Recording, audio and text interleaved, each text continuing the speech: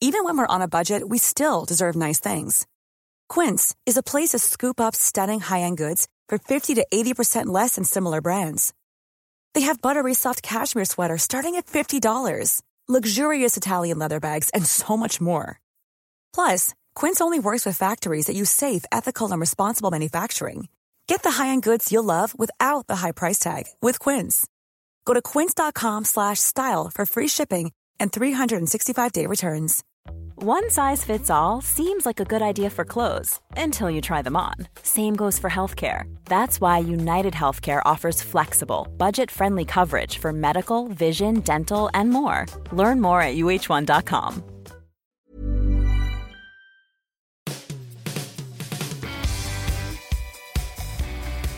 Hi, welcome to the Football Writers Podcast. My name's Mike Calvin. I'm joined by Tony Evans of the Evening Standard and Alison Rudd of the Times. There's a pattern here: criticise the fans, denigrate your predecessors, name and shame the players, and of course, deflect any personal blame. You probably don't need 12 minutes to work out who I'm talking about: Jose Mourinho. Where's all this headed, Tony? Oh, it's heading for disaster. It's increasingly he's become the parody of himself, and it looks like ultimately there'll be carnage at Manchester United. I mean, this is a man who spent a lot of money. He's supposed to have restyled the team in his own image. He's bought a lot of big players. You know, it's there's only Sanchez and Mkhitaryan that have arrived in his tenure that have been under 6 foot, and Mkhitaryan's gone. And so, you know, he was building a team to bully Manchester City and to bully the Premier League, but it seems that the only thing he can do is bully his own players, his fans, and hide from the inevitable blame that'll come his way. There's a predictability about this, isn't there, Ali? And it reminds me a little bit of the Bernie Ecclestone principle of management, which is create a problem to solve the original problem. In other words, blow the whole lot up and then see where it takes you. Is that what's happening at United? Well, it's quite complicated. They're not abject failures at United. You could say he's unlucky that he's arrived there at the same time as Pep Guardiola, because they're on track to finish in the Champions League. They could finish second. They could win the FA Cup.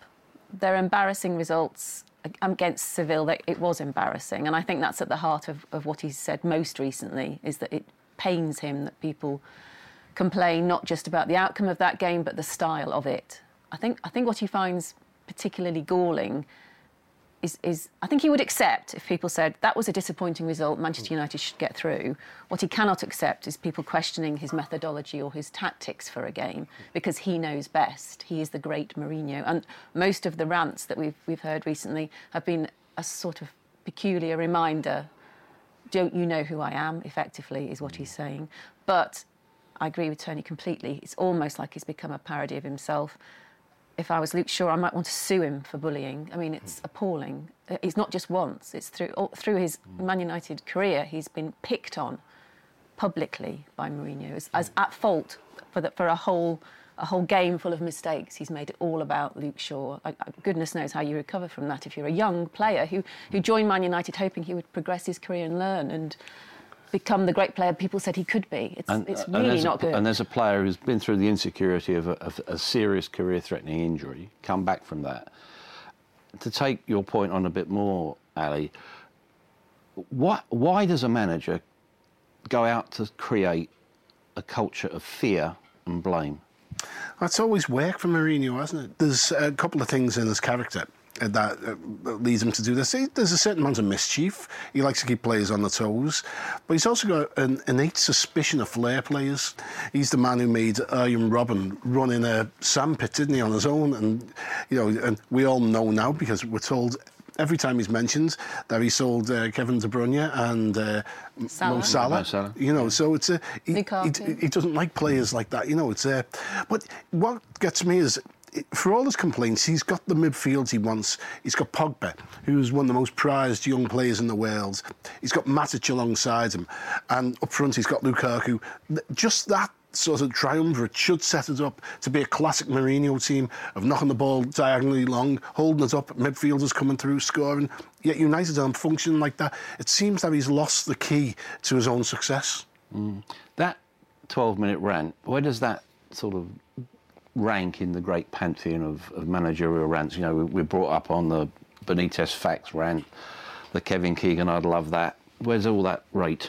Well, rants, I think, have to be divided into genuine rants from the heart that haven't been scripted or planned. A la Keegan. And that's what Keegan's was. And I think he probably regretted letting people see how much he was hurting and bothered. And then the other extreme is Rafa, who had a piece of paper, and it was very... I mean, I think he probably rehearsed it in front of the mirror for more than 12 minutes. But Mourinho's is, I think, somewhere between the two, in that I think... I used to see him a lot when he was at Chelsea. He used to go to a lot of Chelsea presses. And I did often get the impression he wasn't really answering any questions. He'd come with an agenda and he'd want to set the agenda, and he sort of planned, if not word for word, he'd planned where he wanted the press conference to go and the message he wanted the media to leave with.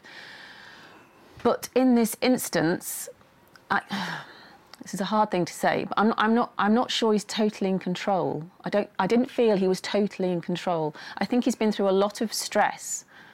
We're increasingly talking about the pressure that players are under, and we should talk more about mental illness or stress or being in the spotlight and what that means, particularly for young players. But this is a man whose father died in the summer. And the fact that he mentioned his father in the rant, he said, I was nothing, I was just my father's son, implies to me that this is a man who's struggling to be a man without a father anymore and trying to determine how great he is. And to do that publicly is either very brave or a sign that someone is slightly losing grip of where they're going with their job and their role in that job. I think a less eloquent way of saying it is he's fallen out of love with the game. I mean, back when you used to see him a lot, when he was at Chelsea first time round, there was always a little bit of twinkle in his eye. There was an element of self-parody about him. He knew what he was doing. Now he just looks worn by the whole experience, and he's not enjoying it. Oh, but... do you not see my point? He might not be enjoying it because his private life is I'm agreeing with you completely. Great, and he's trying to find his role. Yeah, I'm agreeing. It's interesting, you know, and I don't want to make direct comparisons between, you know, the Luke Shaw situation, but the broader issue that you touched upon there about mental health in football. There was a fantastic interview in Der Spiegel with Per Mertesacker, where it basically begins... my stomach starts churning and I feel like I'm going to throw up. Then I have to choke so hard that I tear up. Now, this is someone who is in mortal fear of playing football. He's done it for 15 years. I found that interview, and you know, I know you've read it as well, Ali. I found that really revealing about the inner struggle that there is in football. Is it a football struggle, or is it just, if you're in any realm of life where you put yourself under pressure, you have to learn how to cope with that? And he was coping at the extreme level. And the remarkable thing about Per Mertesacker is he is quite vivid about the vomiting and the dashing to the toilet and not being able to eat. And I don't know how you play football if you don't eat. I mean, it's phenomenal that his career was based on all the things that you would say should kill off a career. He managed to pull through it. And I already admired him as a player. I admire him even more for having built such a career and a reputation while he was struggling like that.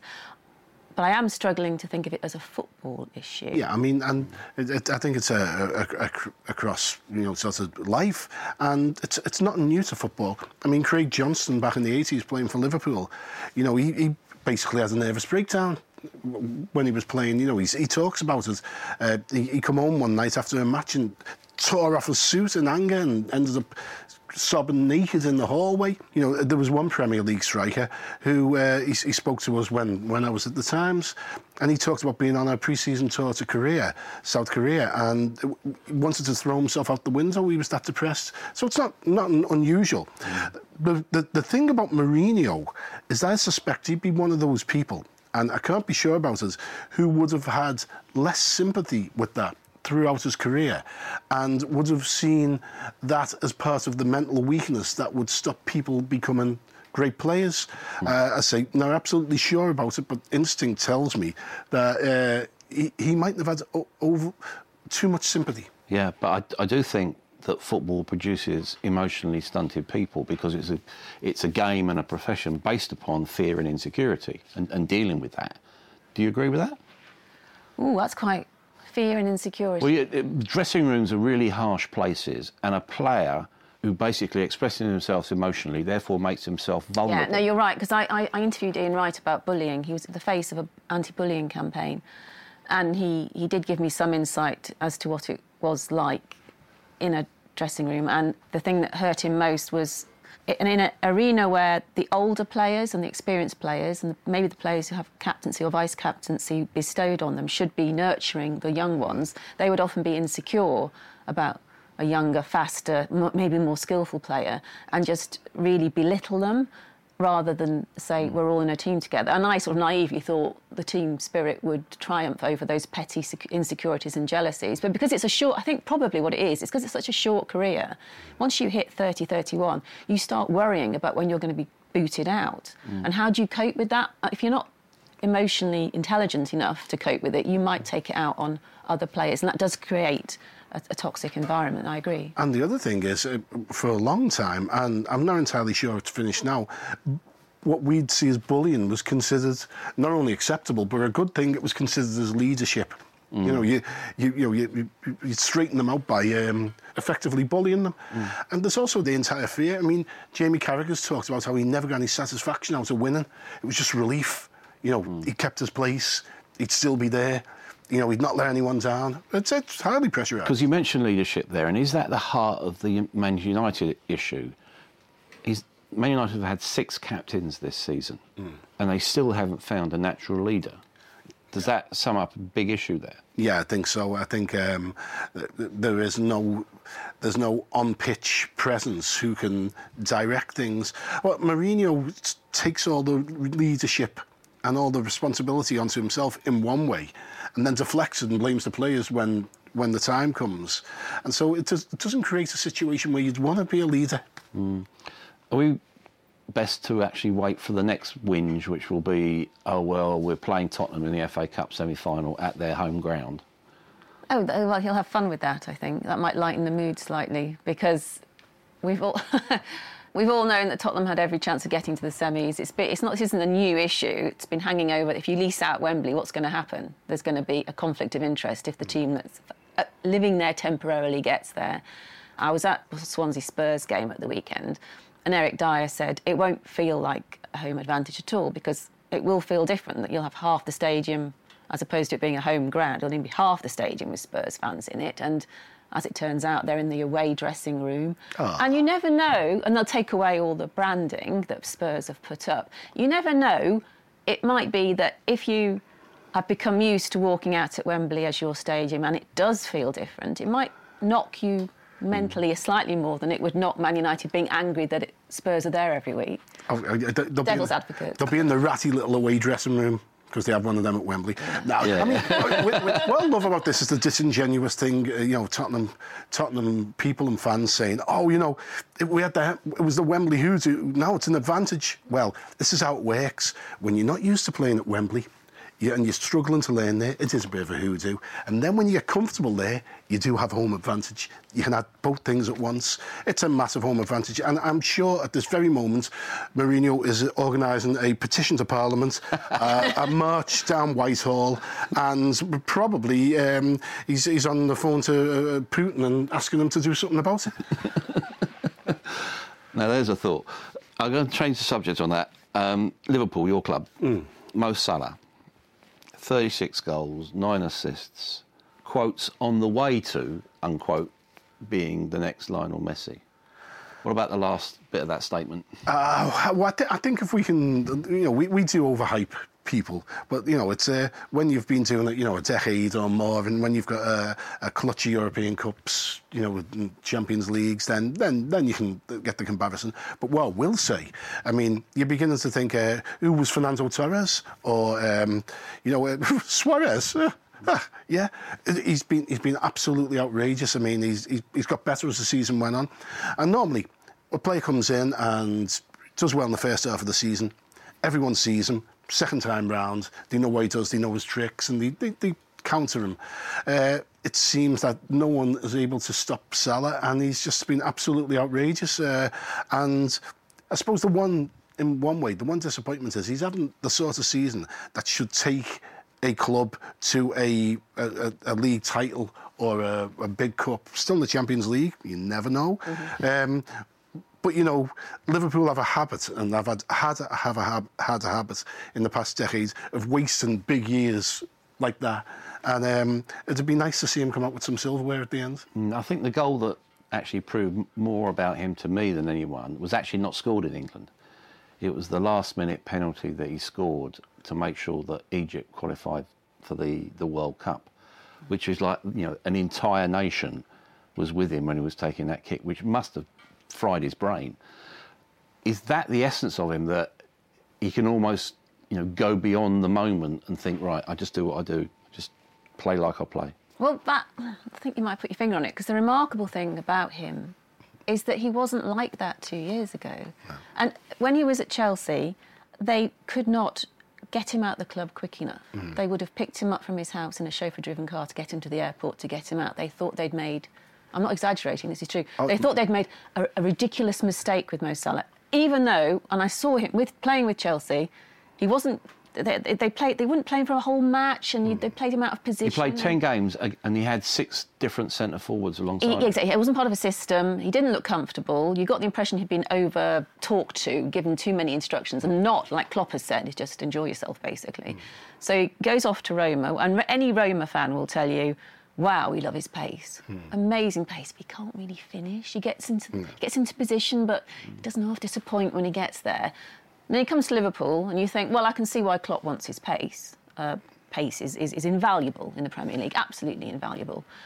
Will he score? And there were the sort of first 5 or 6 matches. You thought, oh, okay, maybe he's, you know, maybe he's enjoying his football, so he can. He would miss a few, but we have watched somebody grow into elite stature in front of our very eyes. That's the remarkable thing about him. His transformation from day one to now. He is getting better and better. Yeah. He's using his left foot and his right foot. He's jinking left, right, and then just doing another jink, just to... And, you know, defenders are falling over. They don't know how to handle him. Incredible stratospheric projection of talent. To be fair to Chelsea and Mourinho, who just criticised over Salah, they only really bought him to keep him out of Liverpool's clutches. Liverpool were desperate to buy him, and Brendan Rodgers didn't particularly want him, and spoke about it at a press conference, which alerted Chelsea, and Chelsea dived in. And, you know, Mourinho, we said he distrusts Flair and plays him out too wide out on the wing, where he can only go one way, which is easier to deal with. And they said he was a bit lightweight, couldn't take the physicality of the Premier League, and probably didn't have the mentality for it. He's grown considerably, and clearly the physicality doesn't worry him, and his mentality, as you say, from the Egypt game is brilliant. Did Jurgen Klopp have a point, Ali, when he spoke very harshly about the fixture scheduling around the Champions League tie against Manchester City? You know, you've got those 3 really huge games essentially within a week, with the derby match in between. Did he have a point? I'd have thought he'd be delighted it's derby weekend, because City will be distracted by winning the title against United. So, in a way, it only affects those 2 clubs because they're playing together. If they'd been drawn against someone else who didn't have a derby weekend, or were playing in a league where they are nicer to their teams in the Champions League and do put a Friday night game on for them if they need it and so on, then he would have a point. But it's the same pressure. There's more pressure on City during that derby weekend, actually. Because what on earth do you do? Your narrative at City is, we can win the title against United. Well, do you rest players and deny your fans that opportunity because you want to focus solely on getting through to the Champions League? There's a bigger dilemma for City, I think. He's contractually obliged, Simone, isn't he? You know, you've seen Liverpool managers down the years. Got a new book out on Thursday, 2 Tries, which is looking at the sort of social context of Liverpool and Everton in the mid-80s, Thatcher and all that. In that context, where does Jurgen Klopp fit in culturally at Liverpool? I think he's a very good fit. Liverpool fans demand a messianic type of character, and he's got that. He's got them playing good football. He's socially aware and is more left-leaning than some other managers. Let's not mention Jose Mourinho again. And I think he's an excellent fit for Liverpool. I think he's been deified too early. You know, before he's actually achieved anything. But in the 2.5 years he's been here, there's been signs of progression almost all the way through. And they're at the point where now, I think next season will be the big season for him, where all this promise hopefully will be fulfilled. Are they capable of making a sustained challenge to Manchester City next season? Probably not without spending a bit more money and maybe a gear shift in attitude towards the defence. Klopp, I admire him enormously, and I think he's a great fit for Liverpool. But the way he's stuck by the two goalkeepers, neither of whom are in the top 20 of goalkeepers I see on a regular basis. Well, to be fair, Karius has done well Karius is recently. improving, and Klopp wants to stick with him, and he bought him knowing he was good but could get much, much better. But you're not going to challenge City for the title while you're watching your goalkeeper grow into the role. I mean, Pep Guardiola just goes, right, that goalkeeper's not quite perfect for me, I will buy another one. And you've got to be a bit more ruthless in your... If that's... Unfortunately, that's the way next season's going to be. You're going to have to be as ruthless as Guardiola to really challenge him, I think. I couldn't agree more. There's got to be more stability at the back. There is still a touch of the Brendan Rodgers-itis in the defence. And, I mean, part of the problem is, I don't think Klopp had ever really thought about goalkeepers before. You know, he had goalkeepers, and they were perfectly adequate. You didn't have to worry about them. You got to Anfield and, good Lord. Because that's a team going to be defined by going forward. What about Firmino? Okay, he was the one who got the other goal against Watford. And it was lovely. It was. He strikes me as being very underrated. Well, he's not really, because I think Klopp, at any opportunity, if you try and talk to Klopp about any player who's had a great game, he'll go, yeah, but actually Firmino is very important in allowing that player to be good, because Firmino does work incredibly hard. He buzzes and he closes down, and when he gets the ball, he is still able to do something beautiful with it. And those are very rare players, to have that energy level, reading of the game, selflessness, and you can still flick the ball with your heel into the back of the net if the moment arises. So he's really important. He's very much in that tradition of, going back to Rush. People talk about the press as if it's new. Rush was the first line of defence. He'd be closing men down, and Firmino does the same thing. And he just cuts the options for opposition ball carriers. And then when Liverpool do have the ball, his use of space is so clever. Do players like that seize the imagination, particularly at Liverpool, because of the nature of the club? Yeah, I mean, I think there is, the tradition of great attacking footballers, and you want to see, and clever footballers, going back to, sort of even before Dalglish, way back, sort of in the traditions to Billy Liddell and all that. So people love to see him do that. And I mean, I'm not so sure about the no-look goals. I mean, if I was a centre half, I'd be thinking to myself, I'm going to have a no-look tackle on you, son. Yeah, but not a no-consequence tackle, I'm sure. Exactly.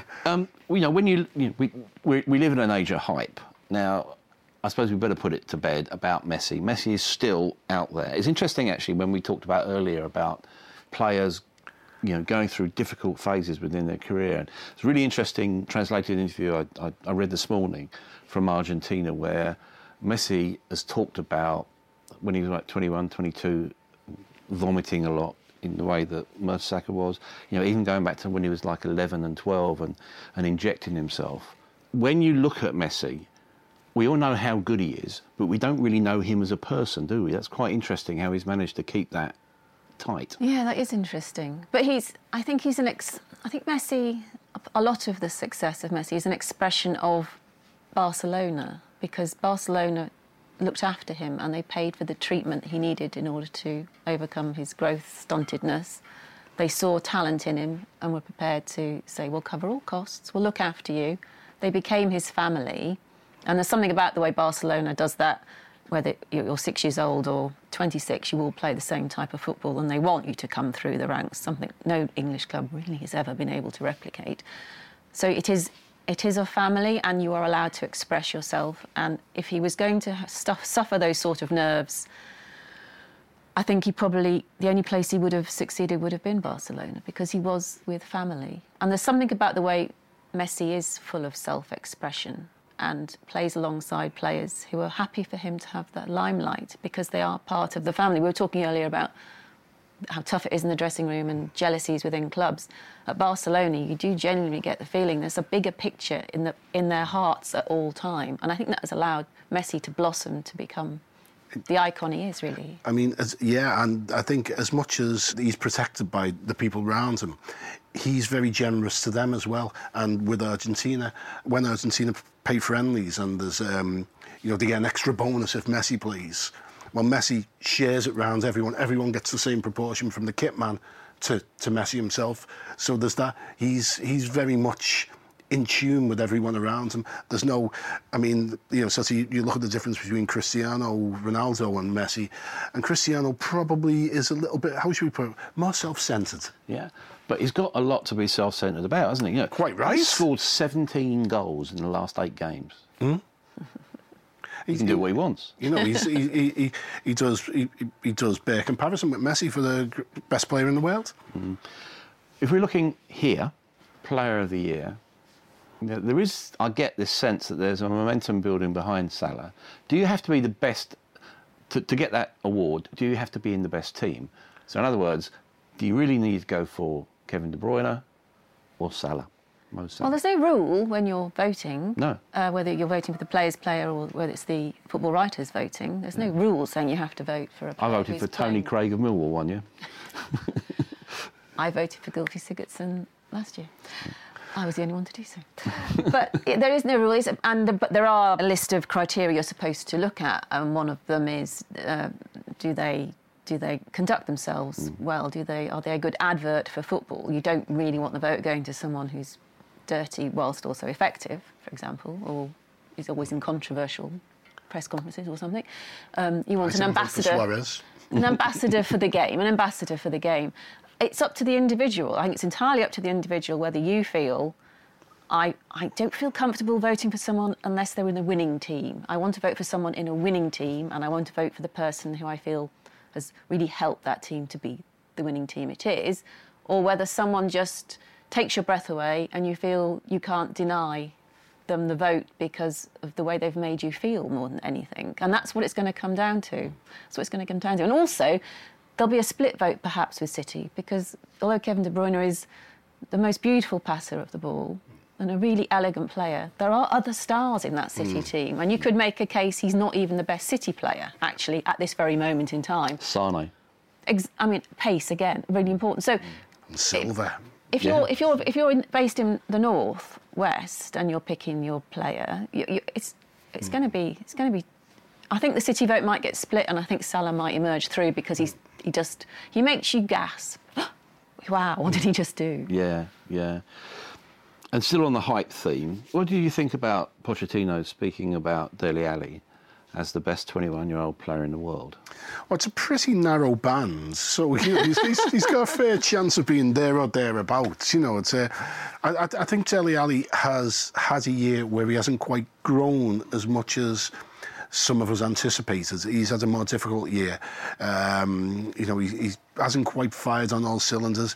He's played him in a slightly different position, and I'm not sure whether either Pochettino or Dele Alli knows where he's best. As a sort of a pseudo second striker or a proper midfielder, thrusting midfielder.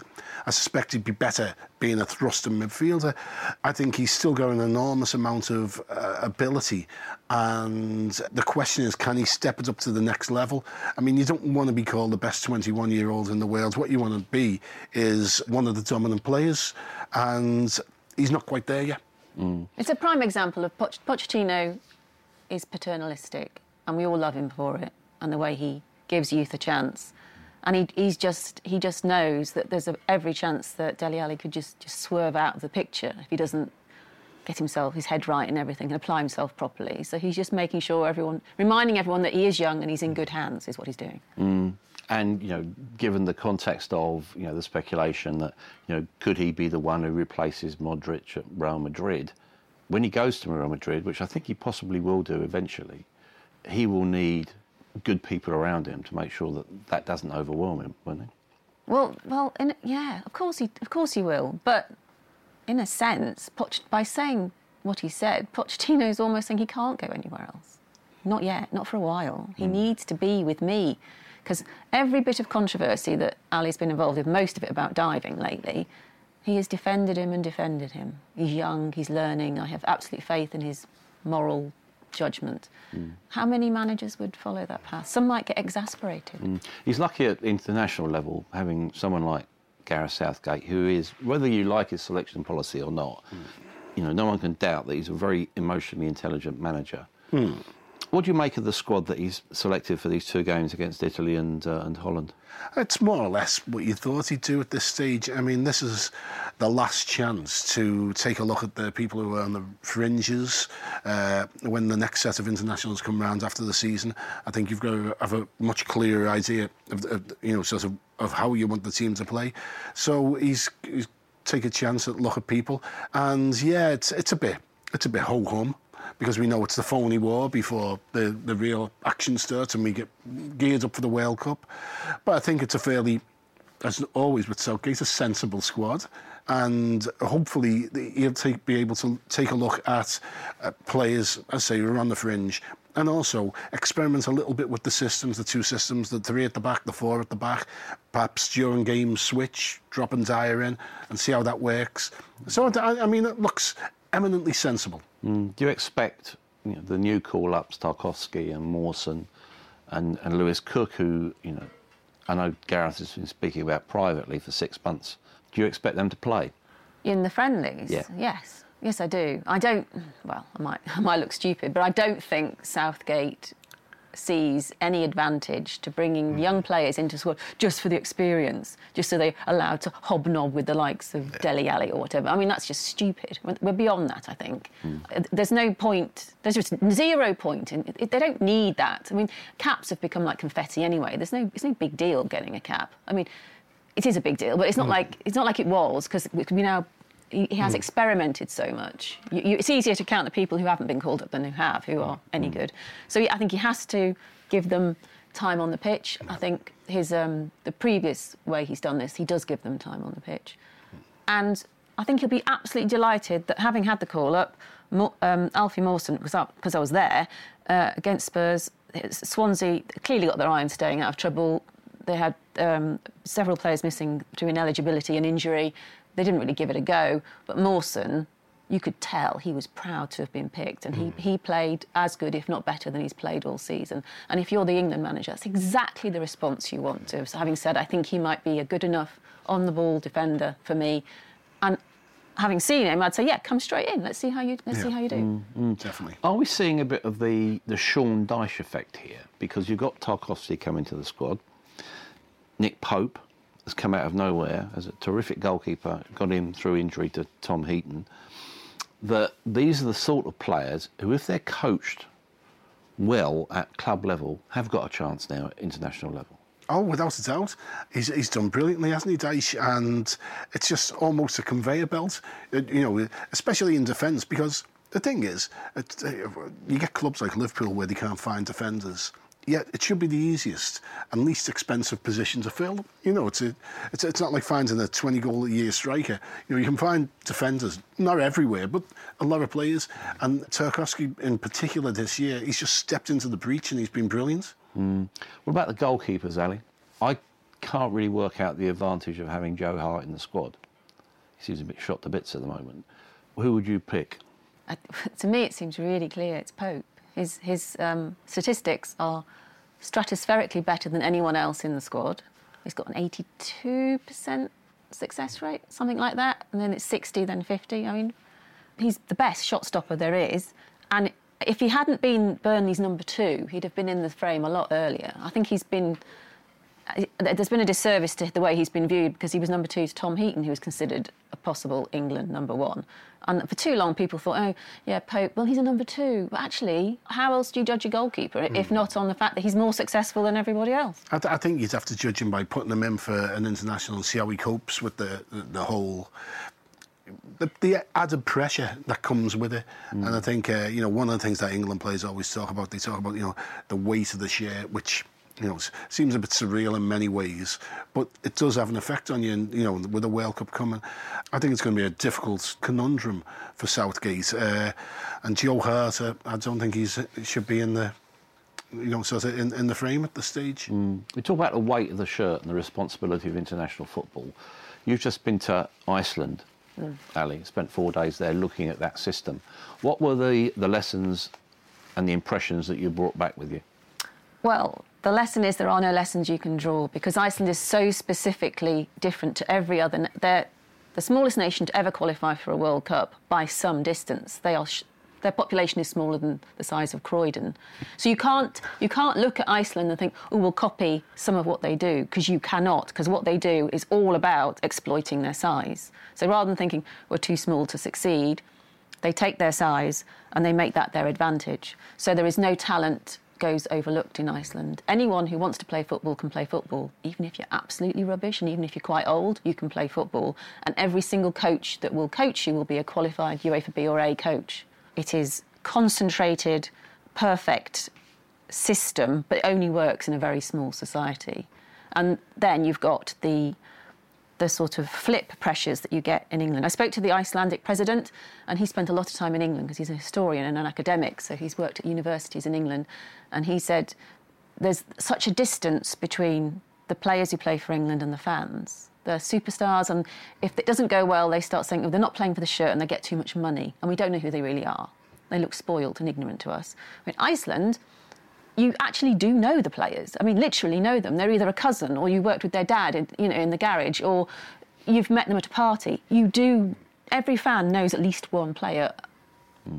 And so when the players play with that pressure, it's completely different, but it's still a pressure. And if you get that to work, boy, are you going to succeed beyond what your resources say you should. And that is the secret to their success. Big week, isn't it? BT Sport, there are a couple of games. Germany are playing Spain and then Brazil. Are we beginning to get a sense of runners and riders for Russia? Yeah, I mean, I think we've got it over the last couple of years, and we're seeing them develop. Germany and Spain are obviously going to be there and thereabouts. I mean, I think Germany, ideally placed. I think they've got a very good squad, loads of talent, young players coming through. I mean, obviously Brazil are going to be a power, but it's hard to win a tournament on European soil. Almost European soil, some of it. That's a game I'm looking forward to. Right, some questions from the listeners and the viewers. Richard Hood is our Arsenal question of the week. Do you feel Arsene's opposition to a sporting director and the club's very public efforts to secure one, with names like Overmars, Sanhaley, Zorc attached to the role, may have affected Wenger's drive and sense of value to the club? Does he mean from the point of view of the Arsenal board? They are now thinking he's less important. I think what he's saying is, how will the role of a sporting director impact at Arsenal? It won't have any impact at all while Wenger's there. Wenger doesn't listen to anybody. Wenger doesn't want there to be a sporting director, so if they appoint one, fine, he won't talk to him or her. That's fine, they're thinking beyond. Any talk of sporting director is about post-Wenger. They don't expect it to work seamlessly while Wenger's there. Wenger doesn't listen, I'm told, doesn't listen that closely to what the medics say. He's in control. It's his club. He does what he wants to do. He's having none of it. He's had a number of nibbles at the new chief scouts from Dortmund, and it's Wenger Wales. Michael Brockman asks, just how important is Wilfried Zaha to Crystal Palace? Very. Very. He's got pace, he stretches defenders, he runs at people, and he can score goals and supply goals, and goals will what will save teams in the bottom part of the division. And I think Palace will stay up. Zaha is the most important. Benteke has been a very big disappointment, I think, to everyone for a long time.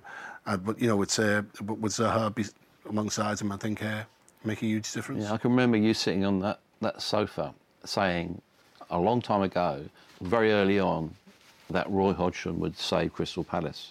Have you still got the faith? Oh, yeah, absolutely.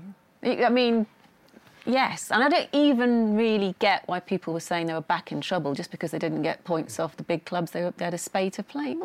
Why would you expect Crystal Palace to... They nearly beat Chelsea, but they didn't. I mean, they're not going to stay up because they can beat Chelsea. They're going to stay up because when they go to Huddersfield and the game is treated as a six-pointer, they're the ones who hold it together.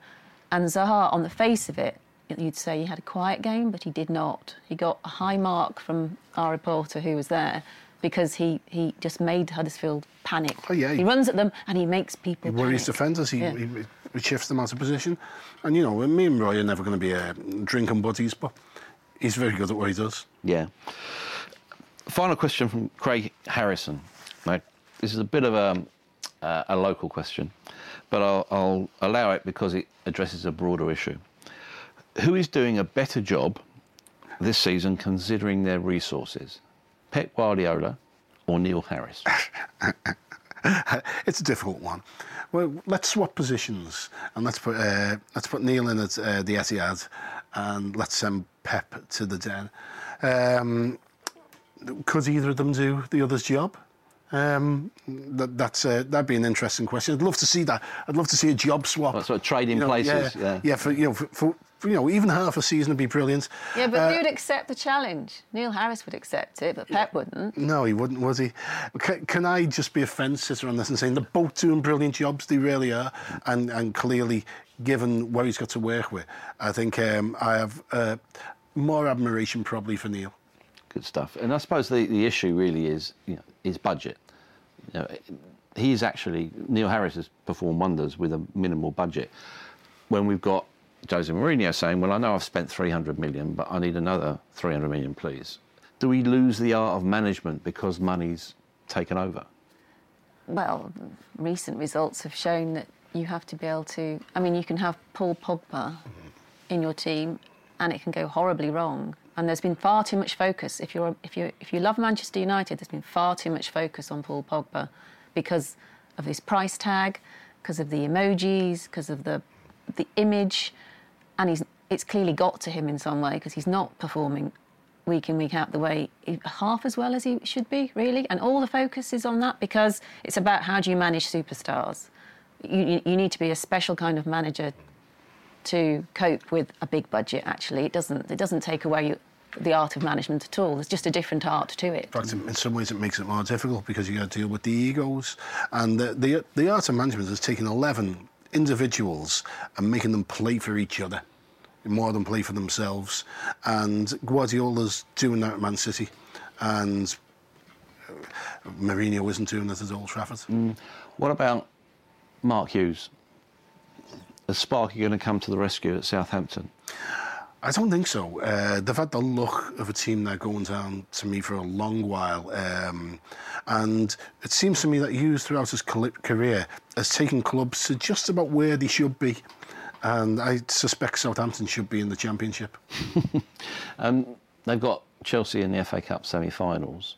What do you make of the current sort of psychodramas at Chelsea? Well, I mean, there's not even a drama now because everyone knows Conte's going to go.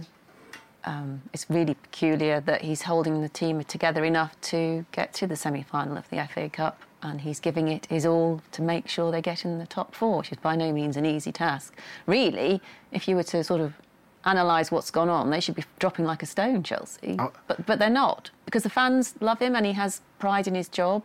He has some great players, and they might just do enough to get to the final, I think. And what's staggering, and it just that boggles my mind, is that Chelsea bought Eden Hazard when they were European champions. They just won the Champions League in 2012. Since then, he's played for 5 managers, and if he stays next season, he'll have played for 6. And surely, that's no way to run a club. Because one of the best players in Europe, one of the most brilliant young talents, he's worked under so many different managers who wanted to use him differently. Some of them didn't fancy him particularly. It's and there he is. And you wonder why Chelsea are in a state, and that's why. But they're not really in a state, are they? They keep winning trophies. This is a very... It's not a likeable model, but I'd say it's a very successful model to never let the manager feel he's too important. That's what they'll argue. But then there's the counter-argument. What if they were to get a good manager in, stuck with them? Would they have won more trophies? OK, final question for both of you. Simple one, really. Who is going to win the FA Cup? Chelsea, they're going to be Tottenham in the final. Oh, it'll probably be United, won't it? No. Probably. I think Tottenham to beat United and win the Cup. Then watch the fun really start. Thanks for joining us here on the Football Writers Podcast.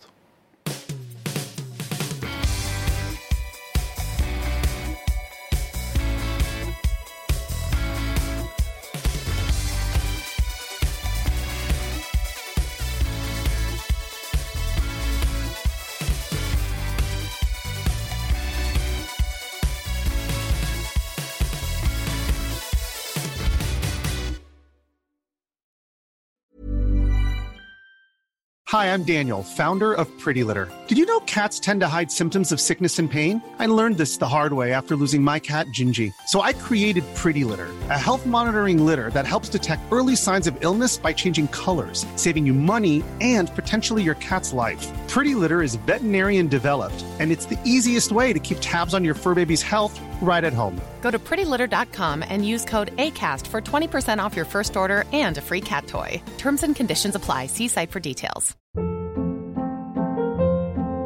Hold up. What was that? Boring. No flavor. That was as bad as those leftovers you ate all week. Keke Palmer here. And it's time to say hello to something fresh and guilt-free. Hello Fresh. Jazz up dinner with pecan-crusted chicken or garlic butter shrimp scampi. Now that's music to my mouth. Hello Fresh. Let's get this dinner party started. Discover all the delicious possibilities at HelloFresh.com.